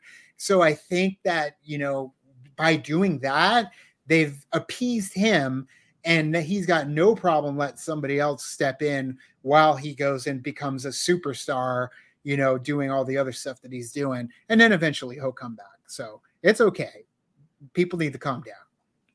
Yeah. I mean, Pedro Pascal has become such a huge star now, and him having the Mandalorian gig is like a super sweet deal for him. All he has to do is record his lines, not even have to show up physically. And now we get Lateef Crowder and Brendan Wayne credited as being the two guys in the suits. And you have Brendan Wayne with his kind of like Mando Din Djarin strut that you see on screen that we're all familiar with. And then Lateef does all the really physical, technical stunts on set. And they've, I know Lateef has been a stuntman for many other projects, and he met Pedro Pascal on the set of what was the movie they filmed together? I don't even know. Kingsman. Yeah, Kingsman. Golden Circle. Yes. Yeah, and he talks about him so glowingly and is so appreciative that he is the guy in the suit. And as a person that has been following Katie Sackhoff's career, it feels like she's been so close to get that big leading role that she's just been like top 3 in so many big projects and has not made the cut. But then when The Mandalorian came around, I mean, she did the voice, like you mentioned, for Bo-Katan in Clone Wars and Rebels, that she talks about the story. I think she's talked about it on her podcast, her new podcast, Blah, Blah, Blah, where she approached Dave Filoni at the 2019 celebration in Chicago and said, hey, live action Bo-Katan in the future. And Filoni was just like, well, you never know. And they had her in mind the whole time, which is fantastic. I love it when Star Wars does that. When Star Wars will take the voice actor, bring him into live action. And that synergy is something I always love and respect that they do. And I think Katie Sackhoff has proven herself as an actress to have the chops to do other projects and continue on in Star Wars. Right now, it feels like to me that Katie Sackhoff is pretty much the face of Star Wars right now. I mean, the literal face. And hopefully I will get this helmet signed back here this weekend, actually on Sunday. And I'll just add it to my collection. I actually got to meet her in 2021 at Comic Palooza in Houston. And it was during like the whole social distancing and all that. So I really didn't get a chance to talk to her in depth and kind of interview her at all or anything like that for the podcast. But yeah, hopefully it's different this time around. And I know she's doing a big panel with Ted from Countdown to the Geek Cast. And I'm super excited. And of course she has her podcast going. She wants to talk. So we're here to talk to her if she wants to. And it's not like she hasn't proven herself already and being able to hold on to a very popular character in a very big franchise. So yeah. I mean, the girl has proven herself for quite some time. So she deserves it. And if she's the lead, that's fine. And the fact that people were complaining too about Pedro not being there and not being on the set, it's like David Prowse, James Earl Jones. Are you kidding me? Like, come on. Like, there's precedent. They've been doing that. They've been doing that since the get-go. Ain't nothing new. Yeah. And also you mentioned one of her series on Netflix. There's a couple series she did. One called Longmire, which I think was on TV. I need to check that out. Yeah. It had a huge following, and there's actually a Longmire festival that takes place, I think, in Wyoming, where they base the show out of. And it's a big weekend event, and Katie will fly out there along with the other actors and do signings and appearances and panels there. And it's a very Western show. It dropped before the real popular Taylor Sheridan show that's out right now. What's it called? With Kevin Costner. Yeah, what's it called? It's like they've got the spin-offs, 1927. With Harrison Ford. Yellowstone. Yeah. Yellowstone. I forgot the name. Yeah. So she's done that, and then she did a specific Netflix series called something to do with life, Another Life or Second Life or something like that. And yeah, I mean, she's been working Another Life. Okay. Yeah. Extra Life is something else. I think that's a video game or something. I wanted to watch Longmire because Lou Diamond Phillips was in it. I love Lou Diamond Phillips. Yeah. Richie Valens from La Bamba. Yeah. So yeah, I'm excited to hopefully talk to Katie and Ming-Na this weekend, and also Barry Lowen, who's also been in the suit for The Mandalorian, will be in San Antonio this weekend for the Comic-Con and Carshow. So yeah, we've got stuff lined up for that. And speaking of The Mandalorian, hopefully tomorrow night we will actually be interviewing Tate Fletcher, who played Paz Vizsla in season 3 of The Mandalorian. Nice. We all know that Favreau voiced Paz in the first 2 seasons, but Tate Fletcher I believe was always in the suit, and in season 3 he did voice Paz Vizsla, which very much sounds like Jon Favreau still. It's incredible that the voices aligned in a way to where it totally fooled me. But there are so many articles and people kept on telling me, no, it's Tate Fletcher doing the voice. So hopefully we'll talk to him about that and have him kind of clear up everything once and for all. And yeah, we should be able to talk to him tomorrow. And it's going to be me, Colin, and Retro Ray from Countdown to the Geekcast.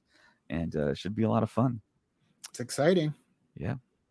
And yeah, also just want to reiterate, this weekend is the Thomas J. Henry Comic-Con and Carshow. I'm going to bring up the website here so everyone can kind of see. Tickets are still available. If you look at the screen here, there's a lot of celebrities showing up. This Comic-Con gets bigger and bigger every single year. So in previous years, they had Jason Momoa, they had Amber Heard, they had Ben Affleck during the whole DC kind of run that they were doing. Last year, of course, they had Ewan McGregor. I was able to get another picture with him, another autograph. And he had a big panel at the Freeman Coliseum. This year, you can see on the screen Emilia Clarke, who is Kira in Solo, Katie Sackhoff, of course, Ming-Na Wen, and also Andrew Garfield, Elizabeth Olsen, Brie Larson, Haley Steinfeld, who is Spider-Gwen and Into the Spider-Verse, are all going to be there. If you look at the bottom there, you can see a few people, Felicia Day. Most of these people are going to have panels. Alakwa Cox from Echo is going to be there. Tony Parker, legendary Spurs player. And yeah, a lot of stuff happening. This is going to be a big show for us. And hopefully people that are listening to the show here can attend the Comic-Con. I know a lot of people are flying out. There's going to be a big meetup next to the Alamo, of all places, at a hotel that is one of the bigger Star Wars Celebration groups on Facebook. So you might see me there if you're listening to this. And also, if you listen to the podcast, like I said, I'll be at the Countdown City Geekcast booth. Our backdrop will look a little like this. We're in association with the Countdown City WrestleCast, the Legacy of Nerd, General Kenobi's Bunker, and the Ghost Heads Radio. All stuff that kind of intersects with what our fandoms are, and presented by Real Retro. And yeah, check us out this weekend. And we'll probably be putting stuff on social media as the weekend goes. And yeah, just look out for us. And I think that's it for this podcast. I want to say a special thank you to Robert from Late to the Party joining me on this podcast. We're very thankful that you're healthy and back at it, reacting to stuff. Thanks. I just can't say enough how happy that I am that you've recovered and that you're doing better and that you're doing the thing that we love to see you do, is react to stuff. And like I said, you always pop up on my feed. I'm always looking forward to when a new film or new show drops. I'm like, well, what does Robert and Vanessa have to say? So Appreciate it. Yeah. If you want to say where they can find you, I know, of course, it's Late to the Party on YouTube, but is there any other like social media handles you want to plug here? I mean, look for Better Late Than Never is our retro reaction movie series that we do on our YouTube channel, Late to the Party. We're going through movies of the past that we have never seen. Either one of us or both of us hasn't seen. We've got Misery coming up this coming Throwback Thursday. And then we did Puss in Boots, The Last Wish last week. Blues Brothers, Rocky Horror Picture Show, all these movies, these classic films that people love from their past that we've never seen, and we're watching them for the first time on our channel. So you can come experience those movies with us for our first time on Better Late Than Never on Late to the Party. But yeah, check that out. Other than that, Late to the Party everywhere. Awesome. And like I said, I've been watching them for years now, it seems like, and they're one of the better reactors, if not the best. But also do want to mention before we go, we did, if you're following us on Star Wars Stuff on Instagram here, Star Wars Stuff Podcast, Colin did announce that we have some new co-hosts that will be joining us, and they've been on the podcast before. They've been reviewing Clone Wars on Patreon, and also they reviewed the Bad Batch, did commentary on those, and we were dropping Wednesday shows with them. It's Star, Cap, Christian, Hunter, and Josh. They're going to be joining us in whatever capacity they can. They're awesome cosplayers. You'll see them on the show possibly later on this week. Colin just moved from Florida to Michigan, back to Michigan, and he has this crazy studio that he designed, and he can't wait to show it off. I think it's going to be tomorrow night with the Tate Fletcher interview. So, look forward to that, and look forward to the new hosts joining the podcast and uploading more content to Patreon, YouTube, Twitter, Facebook, and just be on the lookout for our stuff. And it's an exciting future for the podcast. And thank you so much. I can't say thank you enough, Robert, for joining us. And always a pleasure. Yeah. And I just want to tell everyone, may the force be with you. Happy 4th of July. And we will catch you next time. Bye.